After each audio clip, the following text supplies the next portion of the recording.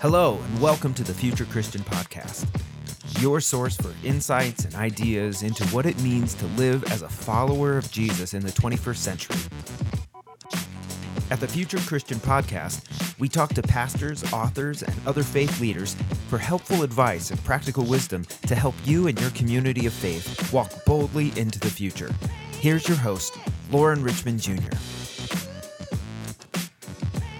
Welcome to the Future Christian Podcast. Today I'm welcoming Brian McLaren to the show. A former college English teacher, Brian was a pastor for 24 years. Now he's an author, activist, public theologian, and a frequent guest lecturer for gatherings in the United States and internationally. His work has been covered in Time Magazine, Newsweek, USA Today, the New York Times, Washington Post, CNN, and many other media outlets.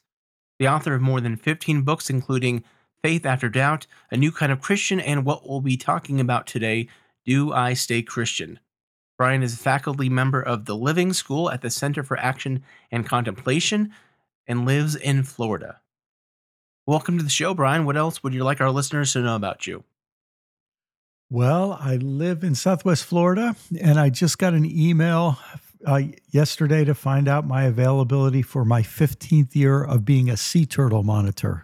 So I help go out like one morning each week and walk a 6-mile stretch of beach to see if any sea turtles laid eggs, and then we protect the nests and that sort of thing. So that's something fun that I get to do.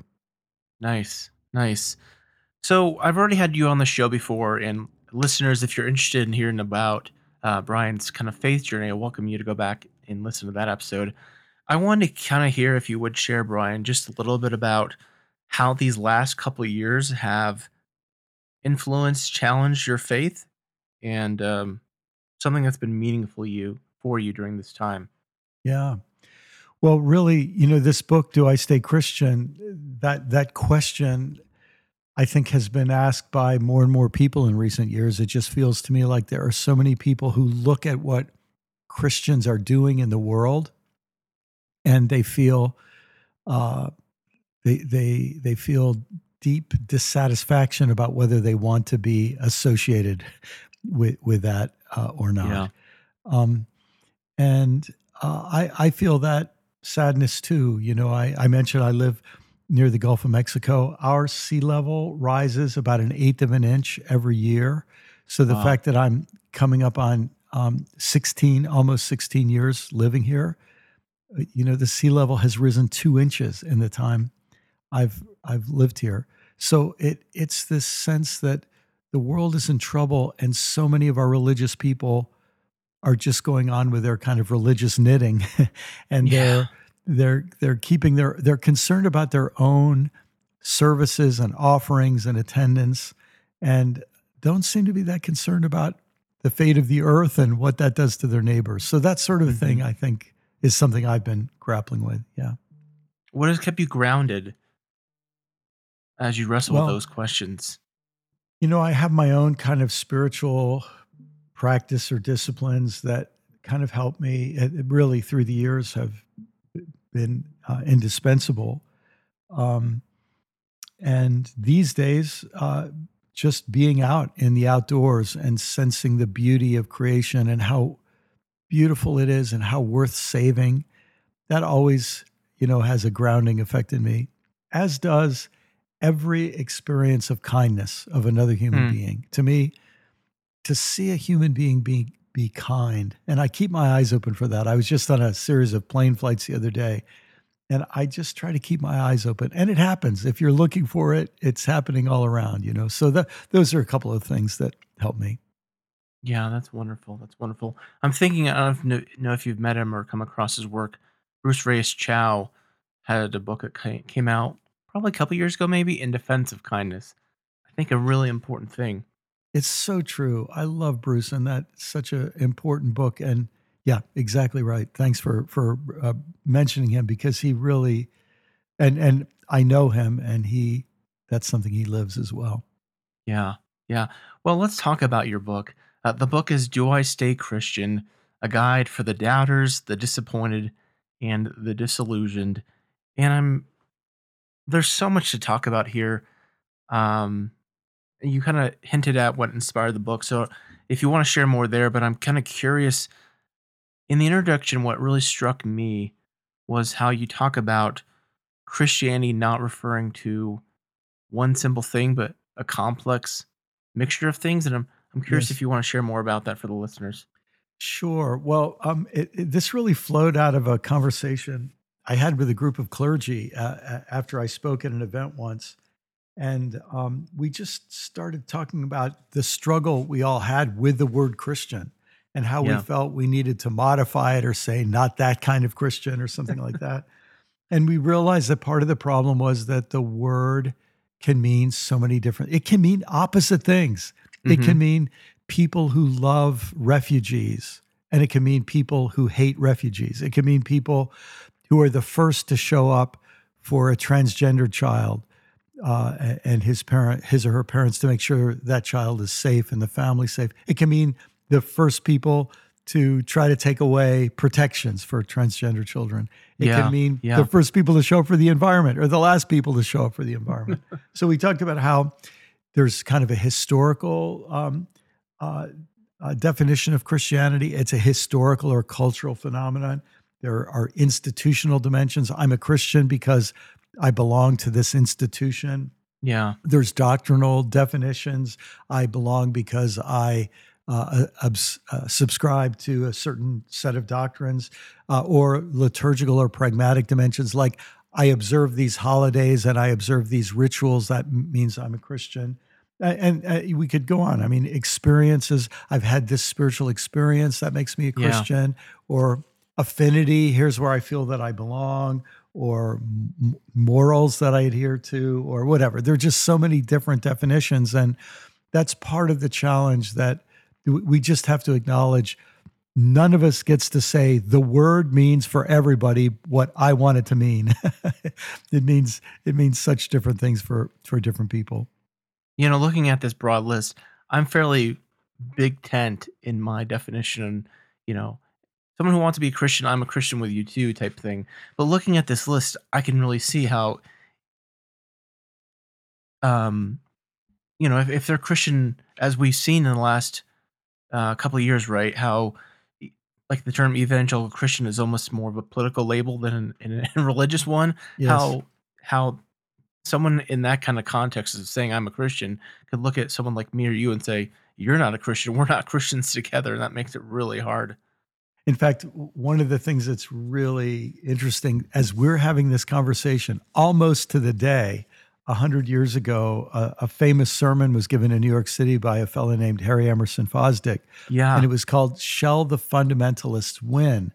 And what was going on exactly 100 years ago is a group of religious leaders had created a list of 5 what they called fundamentals. And they were out to make sure that if you didn't subscribe to all 5, they would kick you out of their denomination. And there were these purges that were, spread through denominations. And so this sort of thing happens, where people try to say, we're going to make up the new definition, and if you don't fit, we're going to get you out. Well, it reminds me, you must have been on Twitter this morning seeing our friend and colleague Dinah Butler Bass. I need to try to get her back on the pod to talk about that, but uh, recommend her work for sure. It's such a Yes. fascinating conversation. Yes, and of course, she's a church historian, so she Yeah. can take us into real depth on Yeah. just that issue alone. Well, I think the introduction alone sold the book for me for sure. So Oh, if you read nothing else, folks, just grab the book, read the introduction. You'll want to read the rest. Mm. Um, so moving on, I think one thing that really hit me, and interestingly enough, I was reading this book, the first half at least of the book, and similarly, I was reading uh, a segment from a book I think the word it was religion as a public health Mm. something related to religion as a public health determinant. Excuse me. Yes, yes. And reading your book, it very much negatively framed my understanding as religion as a public health determinant, at least the first half. Yeah. And boy, oh boy, are we seeing that kind of right now. And I want to ask you some more on this later. Um, But you have something, kind of the first half of the book is kind of on some reasons, why not to stay Christian. And I think one thing that really stuck out to me was you talk about the cult of innocence. You reference the pro-life movement, but also I think, if I remember correctly, you kind of reference how we can all make cult of innocences Yes. for ourselves. Yes. Yeah, and I should say, I'm not saying that everyone in the pro-life movement has the same motivations, but I was involved in the early years of the pro-life movement. I grew up in a fundamentalist background. Back then, to be fundamentalist meant you didn't get involved in politics. So for me to be involved in the pro-life movement was becoming more liberal, so to speak, in that, to get involved in politics itself was a sort of a liberal thing to do. But what I have discovered in the writing of this book, Lauren, it was sort of suddenly I was able to put into words something I've been trying to express. I realized the role of shame in a lot of our religious communities. We have various ways of shaming people. For some people, to call them a liberal is to shame them. For other people, to call them a conservative is to shame them.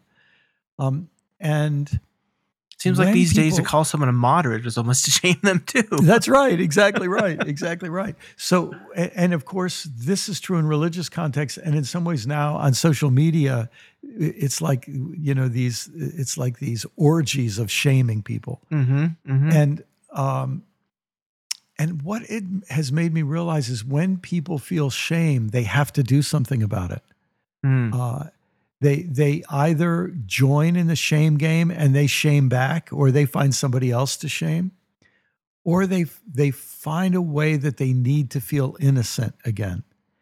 And one of the ways that people frequently feel innocent is by finding someone that they can identify as a victim, and then they defend the victim, and the innocent victim's innocence, the way I said it is, they get a transfusion of innocence from the victim.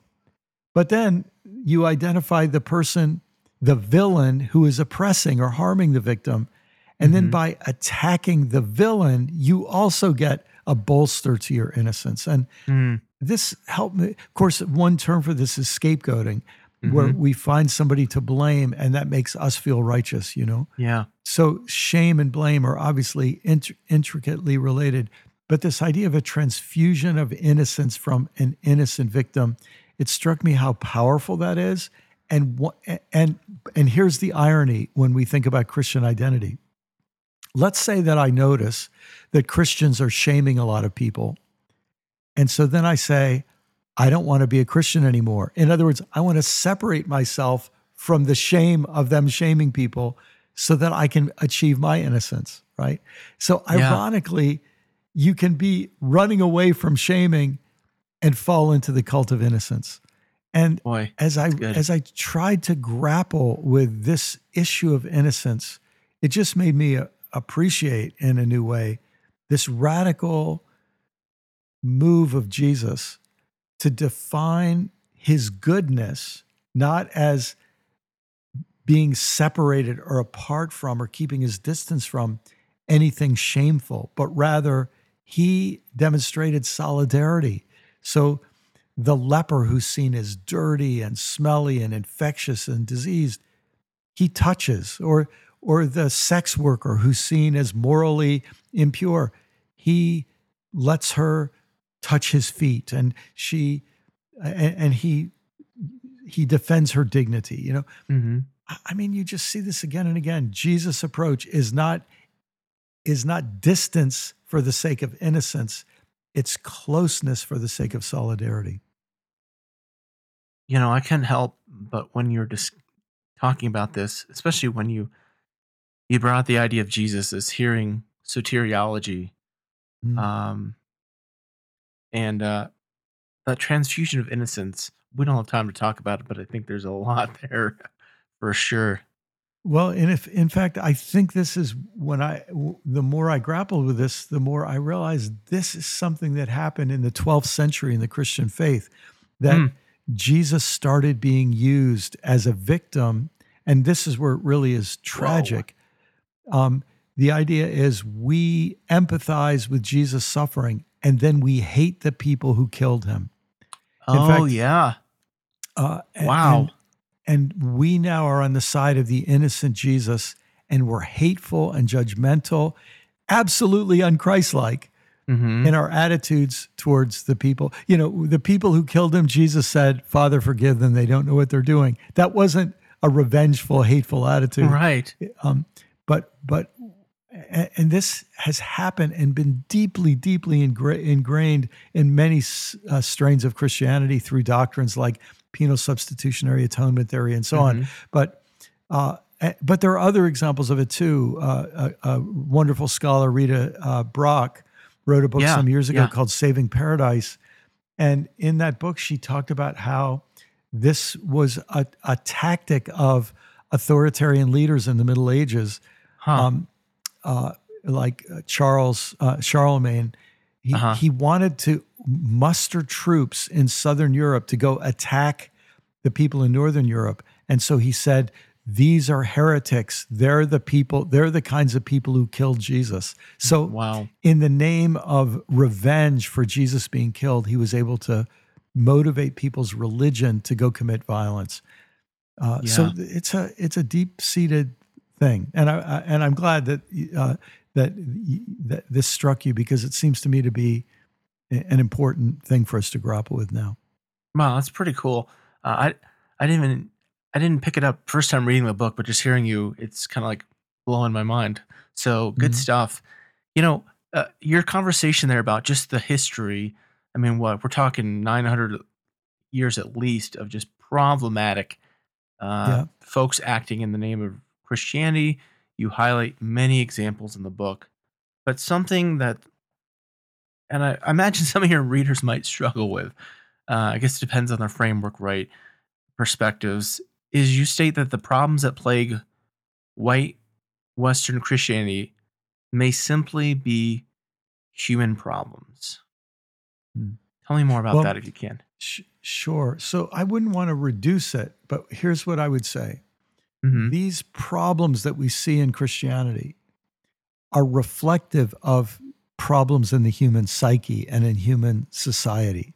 Hmm. So we can see this kind of cult of innocence among Christians, but there actually is something quite similar in one part of Islam, Hmm. and we might even see something like this at work among.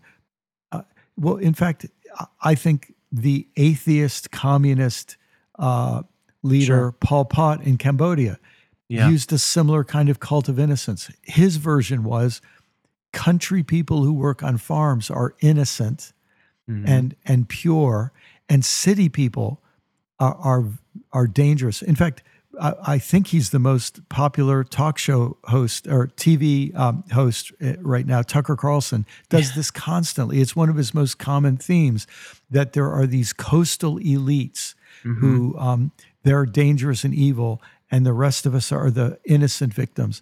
So this plays again and again and again in human society. And I would wish that the Christian faith were helping us to to not get sucked into this. But all Hmm. too often, our Christian faith, in some ways, even plays the game in an even worse way. All the worse because it seems to me to be so out of sync with our founder. Yeah. You know, it's you present an interesting dynamic when we think about that kind of cult of innocence of standing above perhaps in judgment and condemnation and shaming. You present an intriguingly different model of solidarity versus a supremacy of, Yes. we're the holders of truth, we're the elite, and you suggest a model of solidarity for Christianity, and I'm curious to hear more what that looks like to you. So you could take many different routes to this, but you could take a more sociological route to this, where you say, listen, if what we do when we see evil is we separate from it and try to shame it and throw it away, Hmm.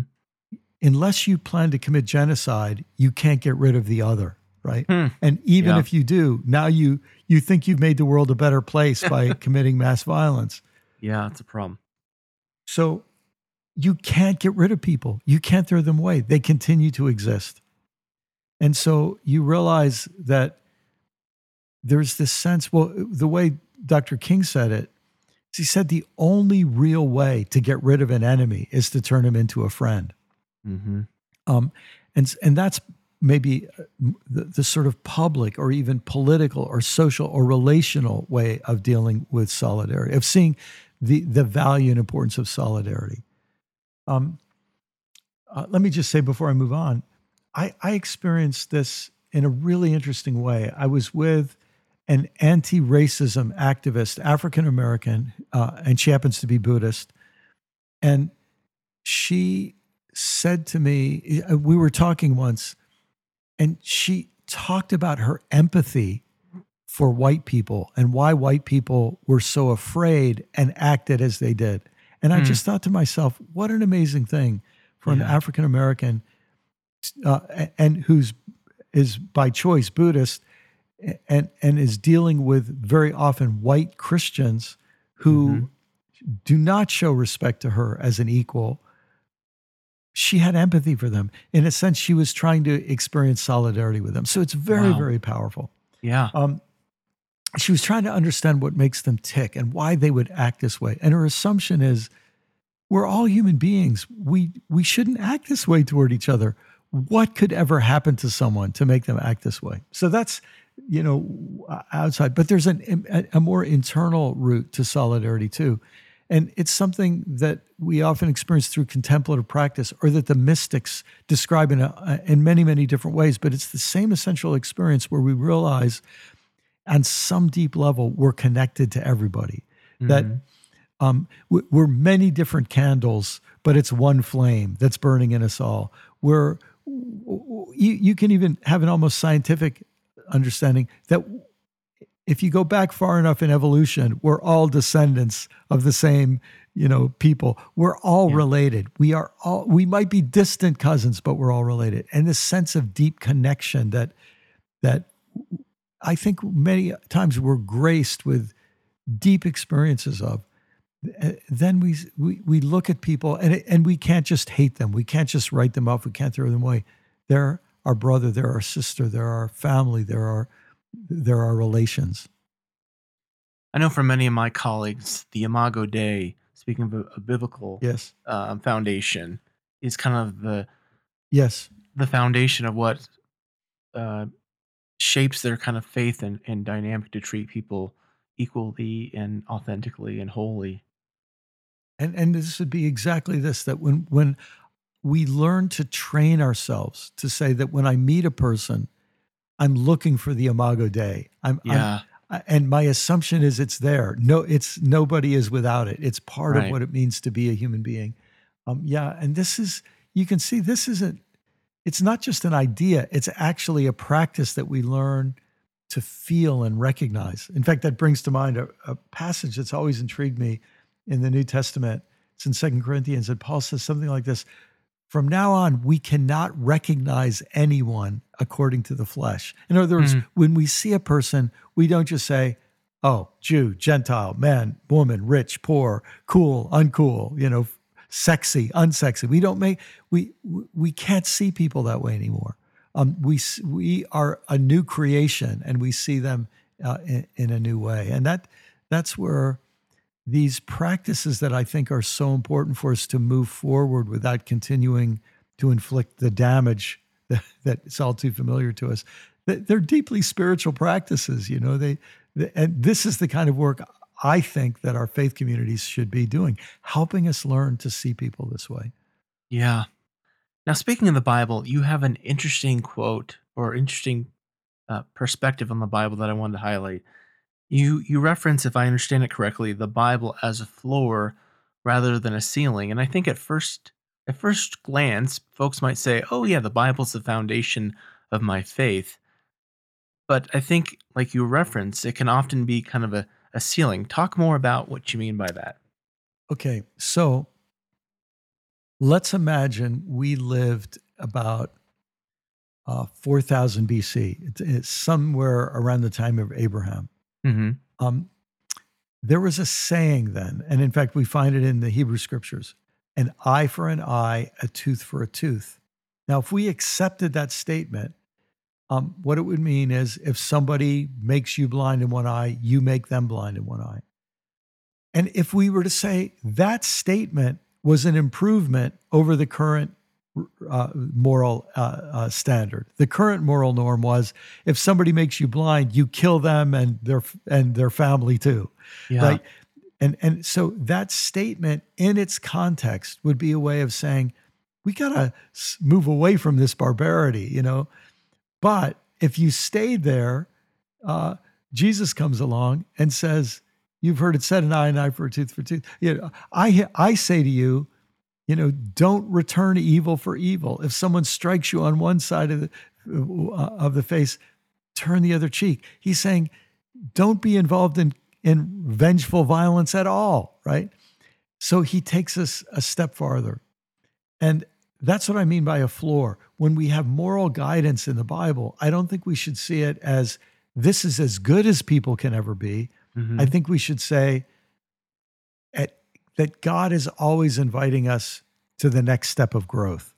Mm-hmm. And so it doesn't provide a ceiling for us. It shows how, in a sense, the floor has been moving up, how the standard has been rising through time. And then a lot of people read the New Testament and they say, oh, well, that's our ceiling. That's the last word. Right. But even in the New Testament, Jesus says something like, hey, guys, I have a lot more things I want to teach you, but you're just not ready for it.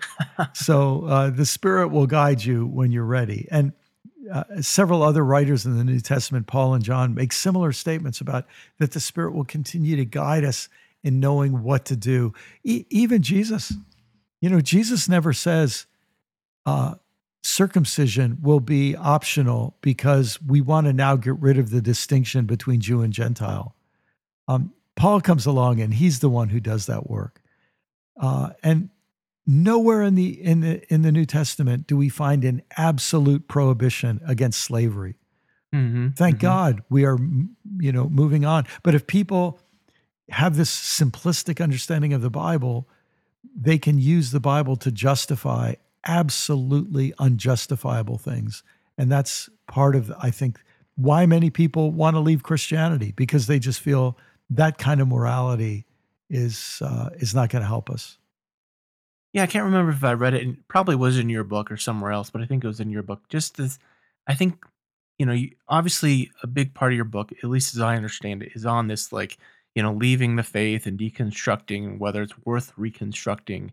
And I think that's what's so helpful about this framework is that the Bible can be a quote unquote stumbling block for so many people when we're wrestling with things like inerrancy and problematic passages and lack of prohibitions on slavery. As you said, when it's seen as like the ceiling, as this is what a perfect moral life looks like, rather than, I don't know, it would be like again, I'm thinking of the word foundation, not as like a, this is what you build on. Yeah. I don't know if that makes sense in your metaphor. Well, one way to think of it is it's a little bit like a diary, or it's a little bit like a history that says we did this and learned this, and then we did this and learned this, and then we did this and learned this, and we see the layers building in the Bible. Now, there's an example I give in a previous book I wrote called The Great Spiritual Migration.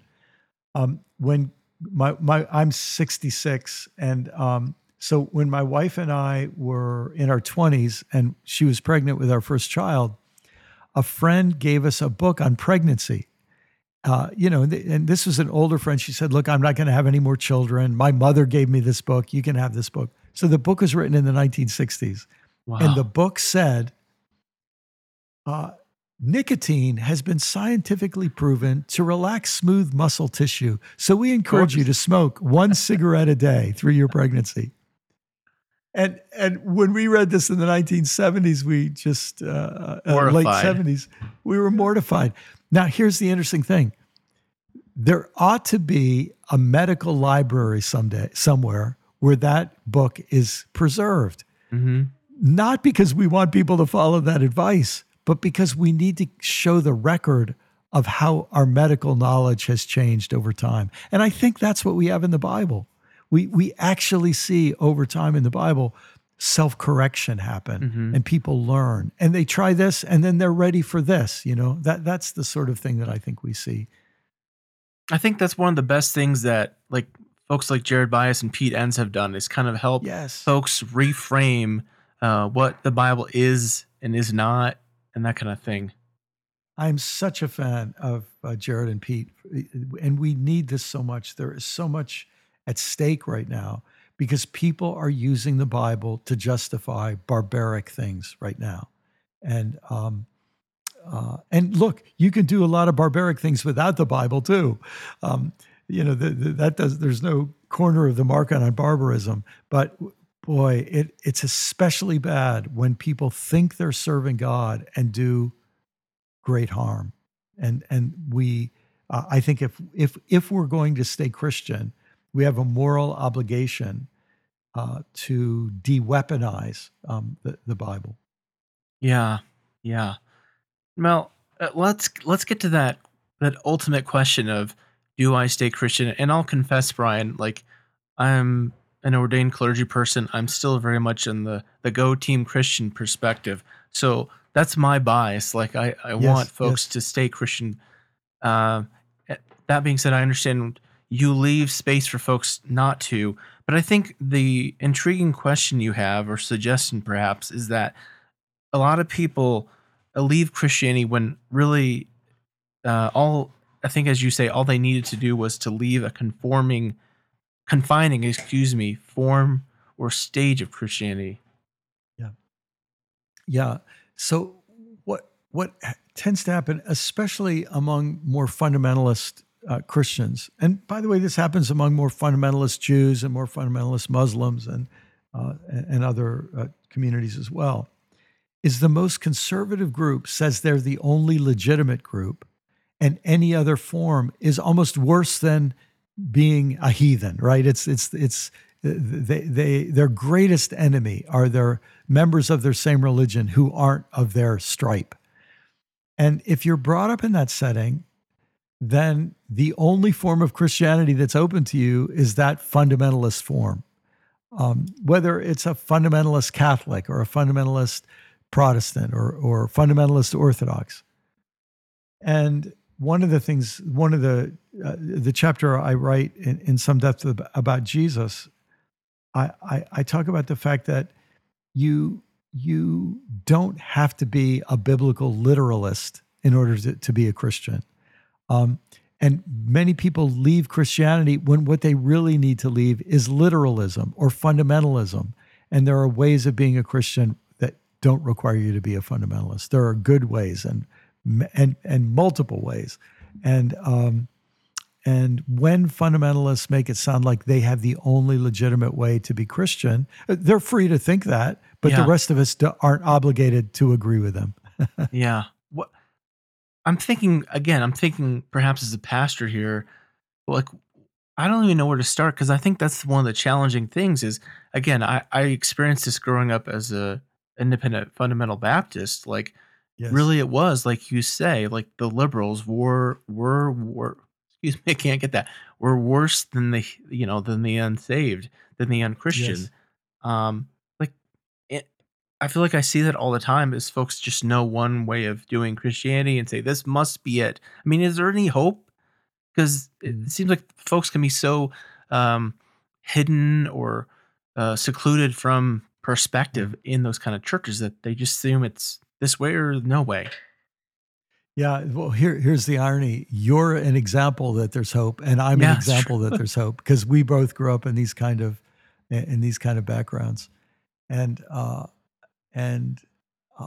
so yes, there definitely is hope, but it's not hope that says, so let's just be complacent. I think it's hope that means we have to actively and winsomely let people know that there are options.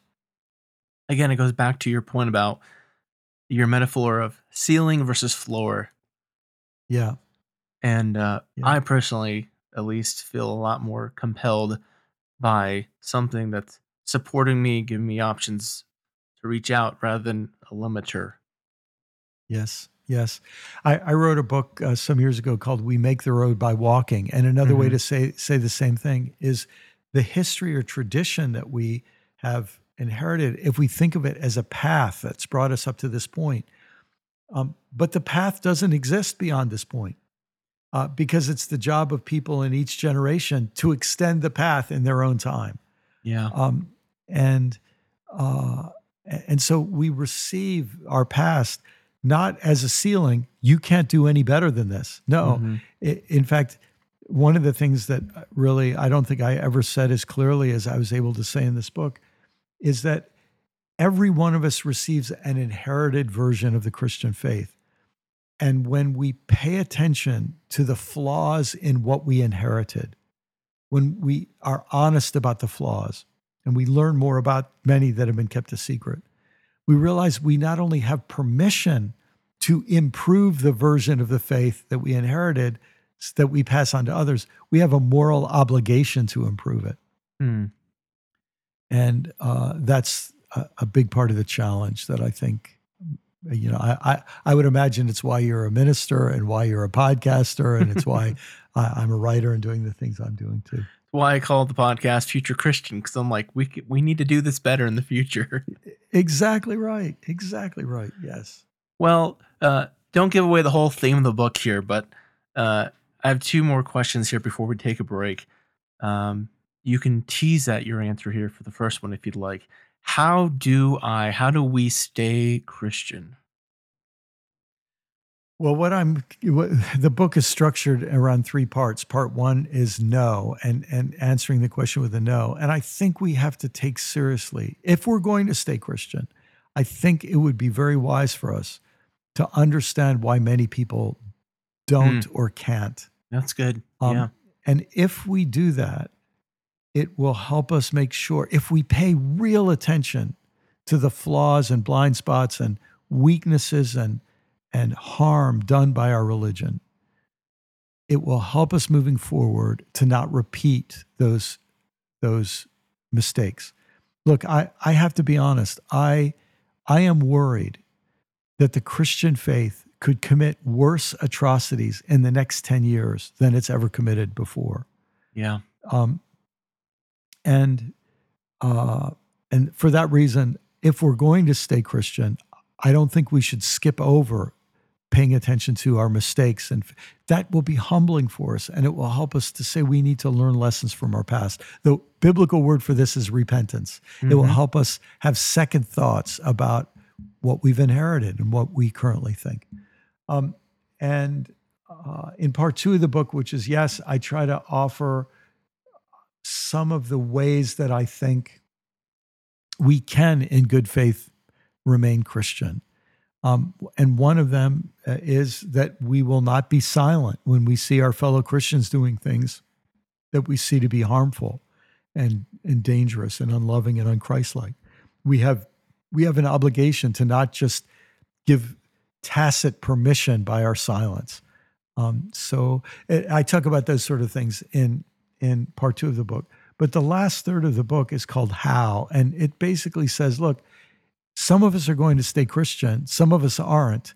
The next morning, we have to wake up and decide, how are we going to live? What kind of people do we want to be? And that, to me, is the real question. And I actually think that's the question that Jesus would be most happy about us asking anyway, not whether we wear a label. The way he said it is, what kind of fruit does the tree of your life bear? And that, to me, is the question looking forward that I think is a morally wise and good and theologically sound question to grapple with. One more question I want to ask you, if I can, before we take a break. This is not related to the book per se, but I keep seeing so many good, faithful pastors leaving church ministry, and maybe I should say that differently. I don't believe they're leaving ministry per se, leaving professional ministry roles, perhaps. Literally talking with a friend about that today. someone else leaving. What what advice, do you have for pastors as Mhm. someone who's been in ministry a long time yourself, thinking about this context we've talked about, what's happening today?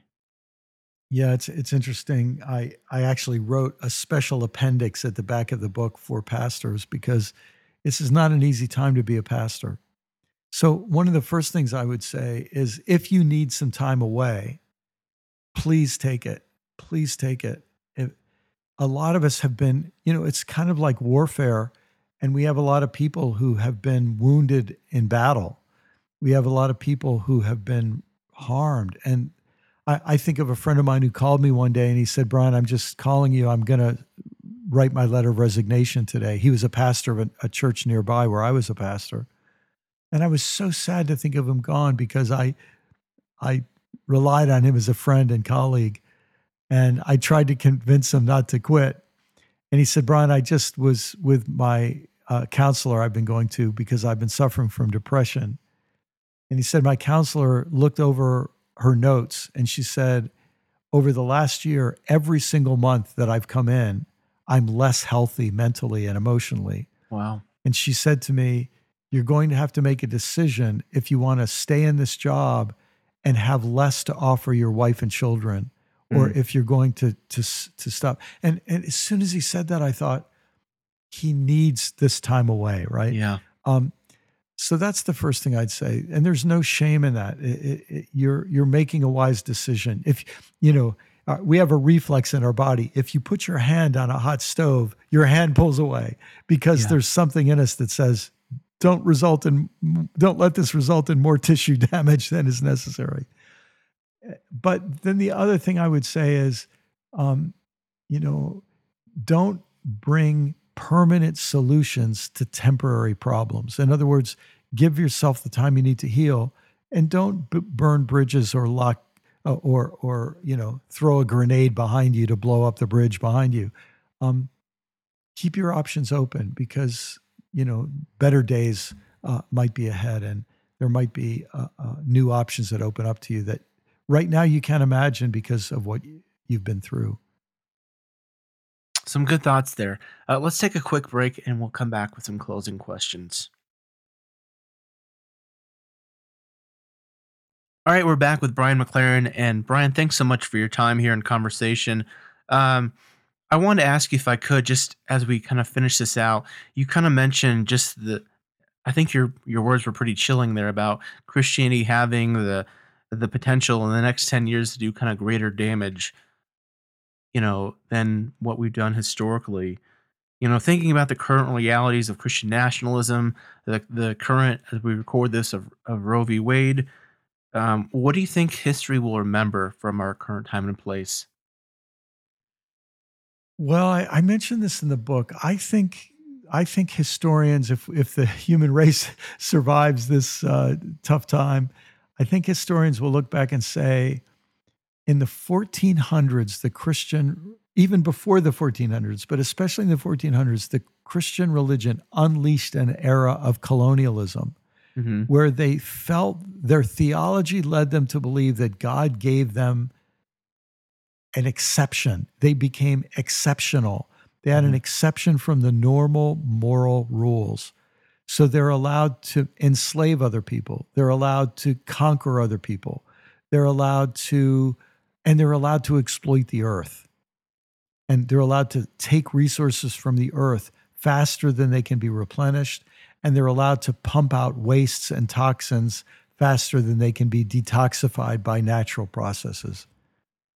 And I think that if the Christian faith is going to survive and if the human race is going to survive, we're going to have this reckoning with the unsustainable form of Christianity that has been dominant for over 500 years now.